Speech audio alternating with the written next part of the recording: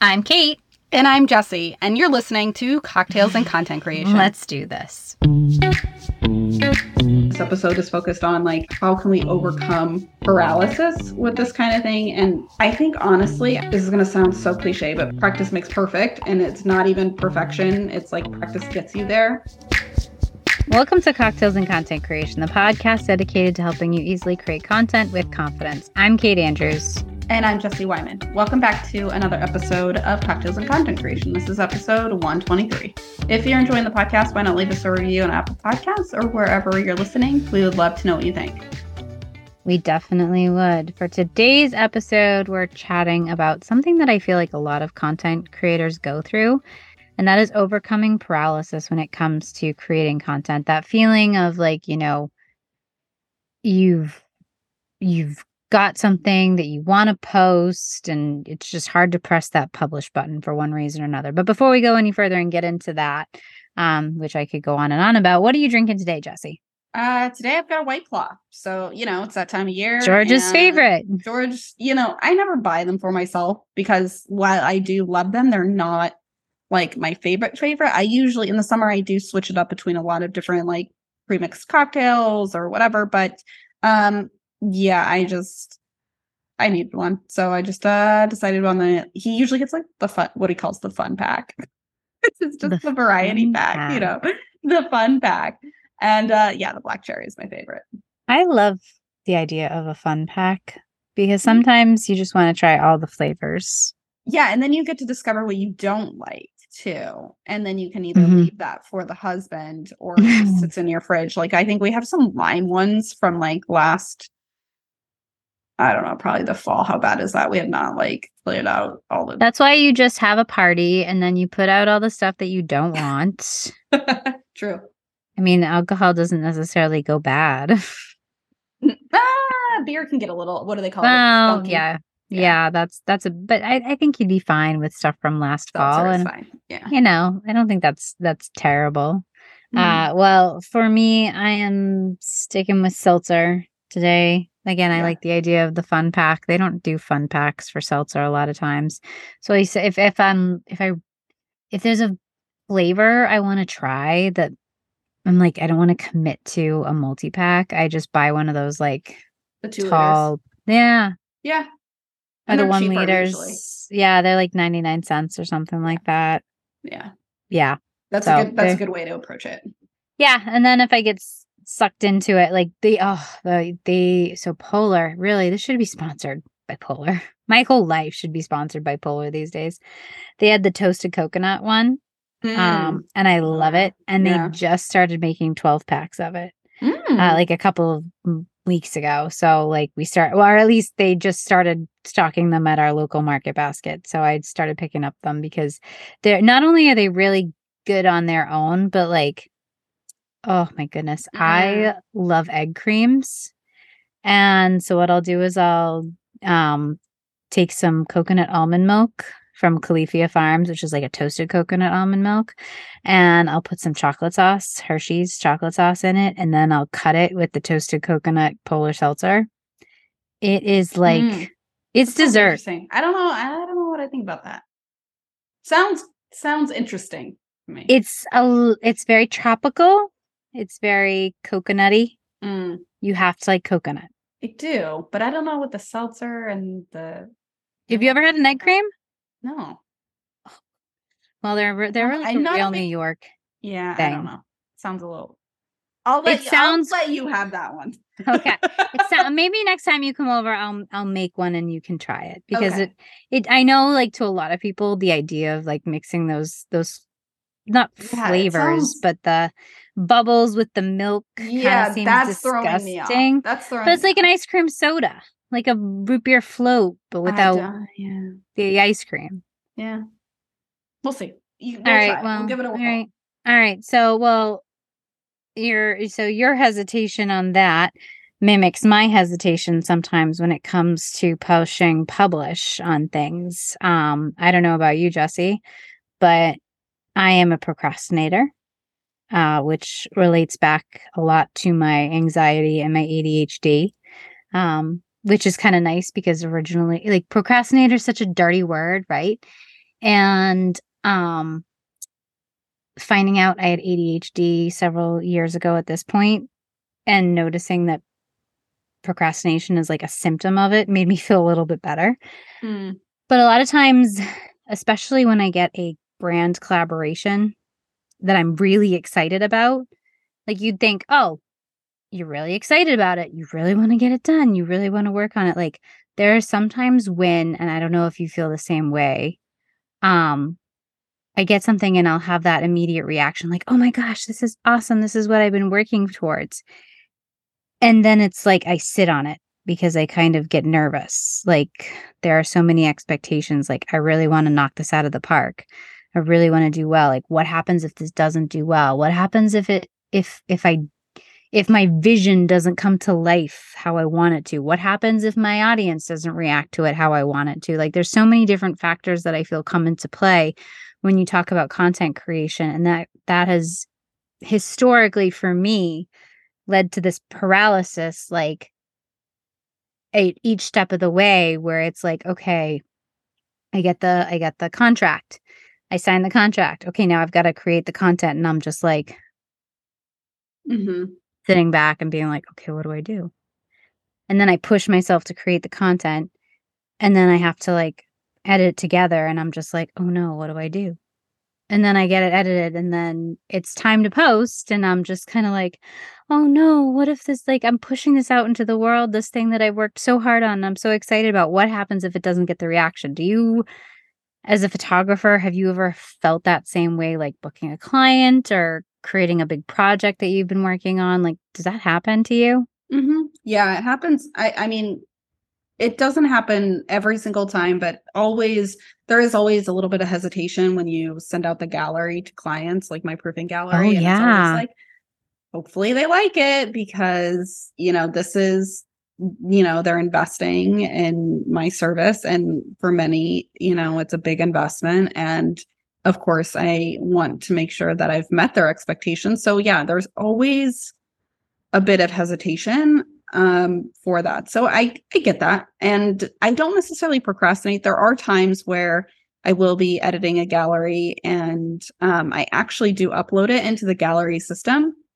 but I'm not publishing it yet because I want to come back to it the next day, because Mhm. part of it is, I want to make sure that my edits are looking good from like the color standpoint and everything. And sitting at your computer for a long period of time, your eyes actually can start to lose um the appropriate like color. Like it's weird. If any Right. photographer is listening in, they're totally going to understand. Like you may start to see things like at the beginning one way, and then by the end of your editing session you're like, oh god, everything is looking way too warm or way too cool or I can whatever. totally relate So to this. sometimes I step back and I just like put it into the gallery so I can kind of see it and feel view on how they're going to view it, and then Mhm. I might make tweaks to it and re-upload the photos before I send them out. So I think this episode is focused on like, how can we overcome paralysis with this kind of thing? And Yeah. I think honestly, I think this is going to sound so cliche, but practice practice makes perfect, and it's Mhm. not even perfection. It's like practice gets you there. Yeah.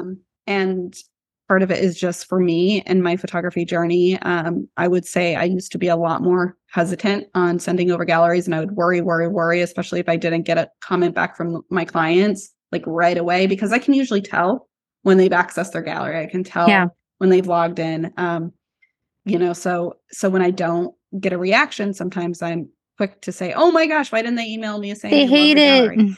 And that's usually Yeah. not the case, because after they start, then I'll like go in and, check to see if they started to make their selections and they have like, 100 favorited or whatever. And so part of it is just time and experience. And now for me, when I do have those moments of hesitation, my tips are: number one, if you need to sit on it for a day or two, make sure you give yourself within your workflow to do that. So if you, let's say, like as a photographer, your delivery is 1 week, make sure to have your photos done a few days in advance so that you can go back and relook at it, give your eyes a rest to review and reflect and make those changes. And then what I do is, and even when I do send sneak peeks, and I'm hit or miss with if I'm able to get sneak peeks out to my clients. But when I send it, I hit send and I walk away. I close my inbox.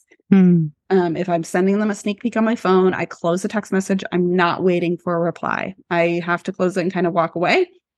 And then when they get back to me, they get back to me. And then again, just realizing that you have to almost trust yourself and that you are the expert and that you know what you're doing. And that sort of gives you that confidence to, like set that phone and walk away. But then lastly, my last tip, because since this is a mini episode, is there are going to be times where things don't go well.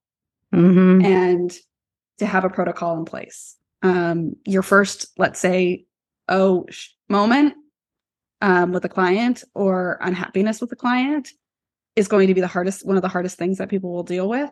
But it's inevitable. I've had to have conversations with clients that weren't, let's say 1,000% happy with their photos. And those conversations have to be held, and they have to be, for me, I, maintain my boundaries, but I also try and work with them. I have a very collaborative approach with my clients. Let me see if I can fix it. What can we do? How can I make you feel whole again? That kind of thing. So, but knowing that, just knowing that there is that possibility, but not letting it stop you. Push that button, walk away. So those are my tips. Okay. I like them. For me.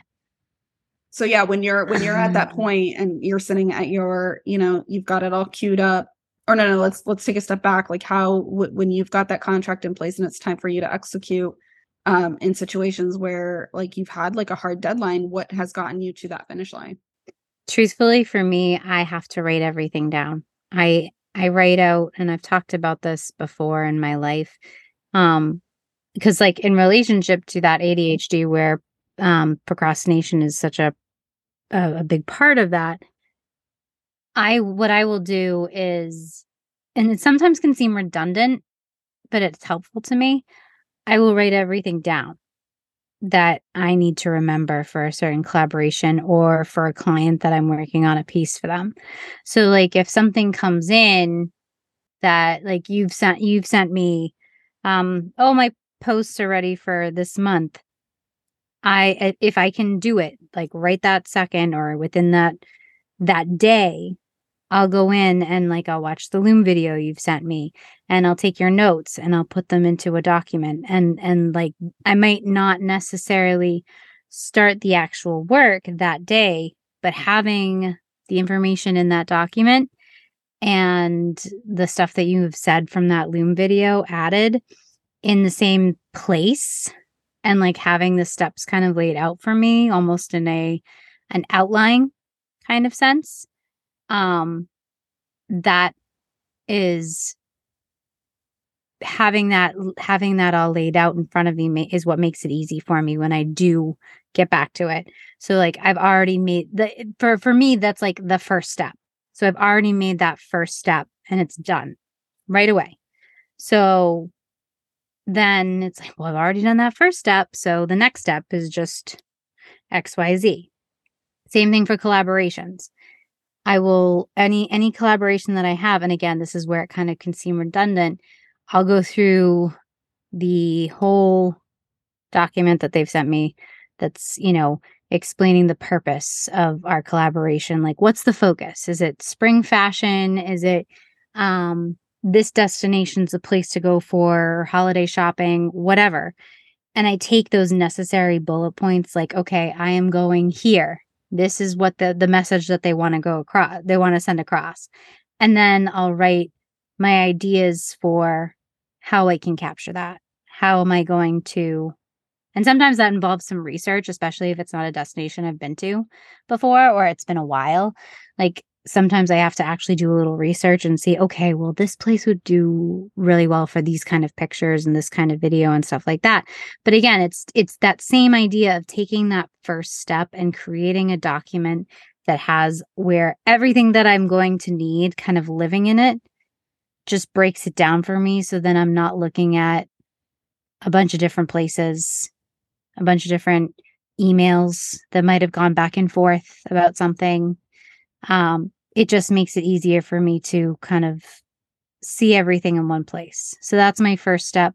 And then whatever, as I said, whatever project I'm working on, whether it's for a client, for their blog, I take it to the next step and I'll flesh out that outline I've kind of gotten from their notes and whatever suggested photos that they want or keywords and flesh it out from there.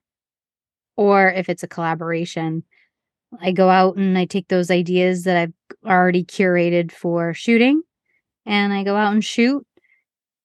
And then again, it's just trying to get things done as soon as possible. Like, even though sometimes I'm like exhausted, especially if it's a trip and I'm just like, oh my gosh, I just want to sleep.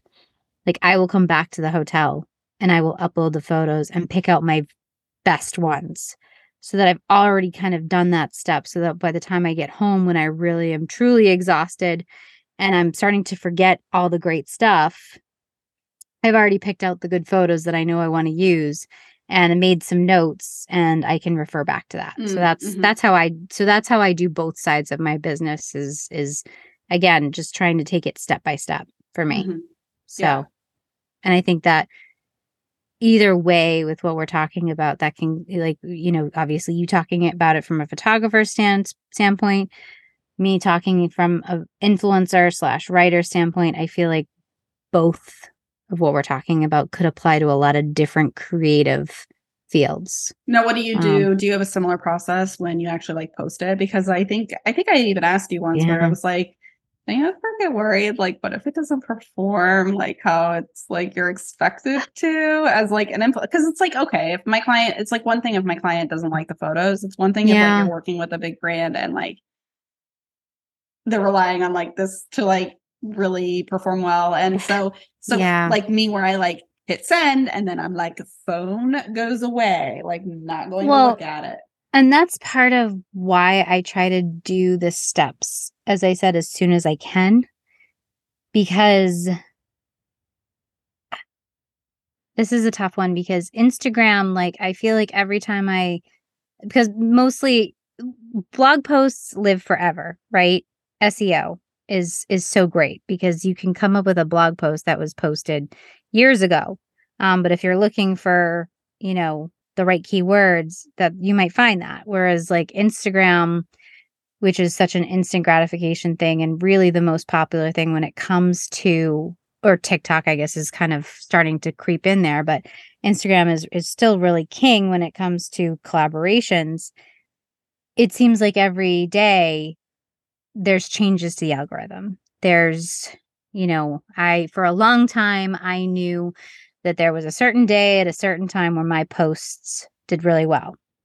Then I would say photo posts. And then like for a while, Sunday nights at like between like 7 and 8 o'clock at night, because I was posting for like the mommy bloggers kind of crowd, traveling with kids.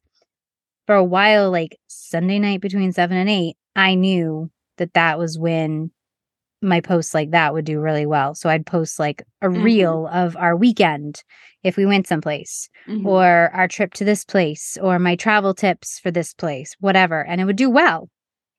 But these days, I don't really have a great answer to that because it's just so many times I feel like I'm pushing publish and just crossing my fingers. I do know there's a couple things that I can do to try to help it along. And that is and we've had people talk about this before on the show, being active on the platform for, 10, 20 minutes before I post, within the hashtags that I know I'm going to be using. As well as the 10 to 20 minutes after I post. Same thing. Also being active on stories around that time. So funny. Yeah, it's like going against almost everything that I like do when I'm like, but it's like it's different. Like I don't need it to perform. Like, or as long as your clients are happy, that's great. Yeah. Whereas with my clients, they want to see that I'm posting something that people results, react to. Yeah, results, exactly. Right. There is this whole argument in the influencer industry where a lot of brands feel like, well, it's the influencer's job to get us sales. And I will go and some influencers agree with that. So if you're posting about a product or you're posting about a destination, like they want to see that not only does the material perform well on the app, but they also want to see that people are reacting to it in that they're booking a trip to this place or they're buying that product, or even sometimes it's just getting people over to that website. I agree with the other side of the coin in that my job is not necessarily to create sales. My job is to create awareness about a brand or a destination and what they have to offer. Mm-hmm. So it's not necessarily my job, like, and it goes back to, well, what are you getting out of the whole deal? So many places we'll offer you this discount code, and every time somebody uses this discount code, you get a kickback of this much percentage. I don't like those deals because I find that very rarely, for one thing, do people even think about using the codes, which seems stupid because usually it means that they get so much money off. But so often, like, somebody will just go to something, oh yeah, okay, I'll buy that, and I don't even think about it. Like, I know there's been a couple of things where I've gotten like messages from people. They've been like, oh yeah, I bought this, because of you, and they'll reach out to the brand and I'll say, oh yeah, I heard X, Y, and I mean, maybe they're not telling me the truth, but I highly doubt somebody would just randomly message me and say, hey, I bought this because I saw it on your Instagram account.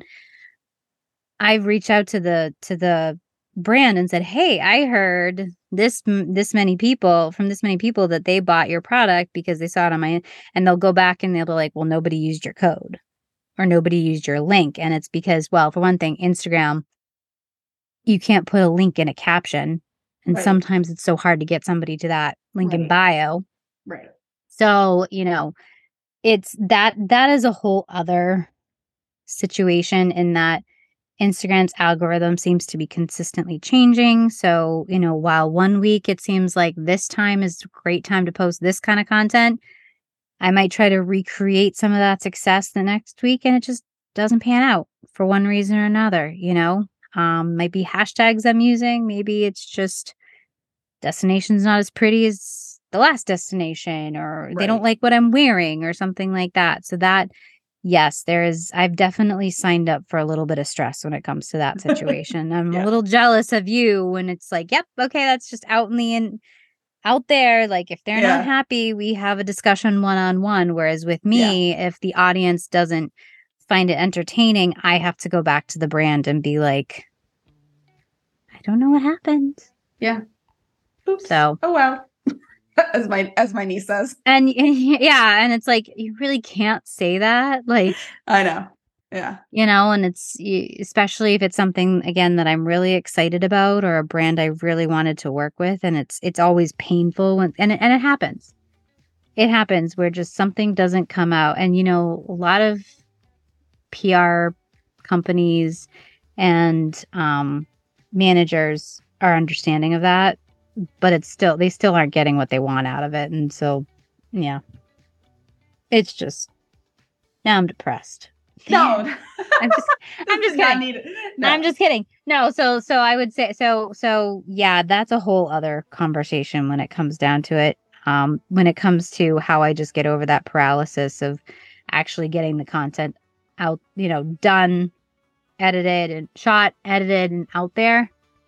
I just have to do it I just have to keep going step by step. And then that makes sense though. That's good. That's a good approach. Posting and hoping that it does well is really truthfully up to somebody else, some higher power, Zuckerberg or whatever. Yeah. So, all right. Well, now that I've probably suppressed everybody from going into this industry, thanks so much for listening to Cocktails. In other words, everybody, just go become a photographer and do what Jessie does. Don't do what I do. Thanks so much for listening to Cocktails and Content Creation. Make sure to join our Facebook group, Cocktails and Content Creation Community, and you can email us at cocktailsandcontentcreation@gmail.com. If you would like to help me out and, get these collaborations that I have off the ground and make these companies happy with me, which I would absolutely love if you would do, I'm Kate Andrews, and you can follow me on Instagram at Fashionably Kate & Co. Oh, I love it. And I am Jessie Wyman. You can follow me on Instagram at Jessie Wyman Photos. Make sure to tune in next time for another great episode of Cocktails and Content Creation. Until then, cheers to your next cocktail. And happy content creating.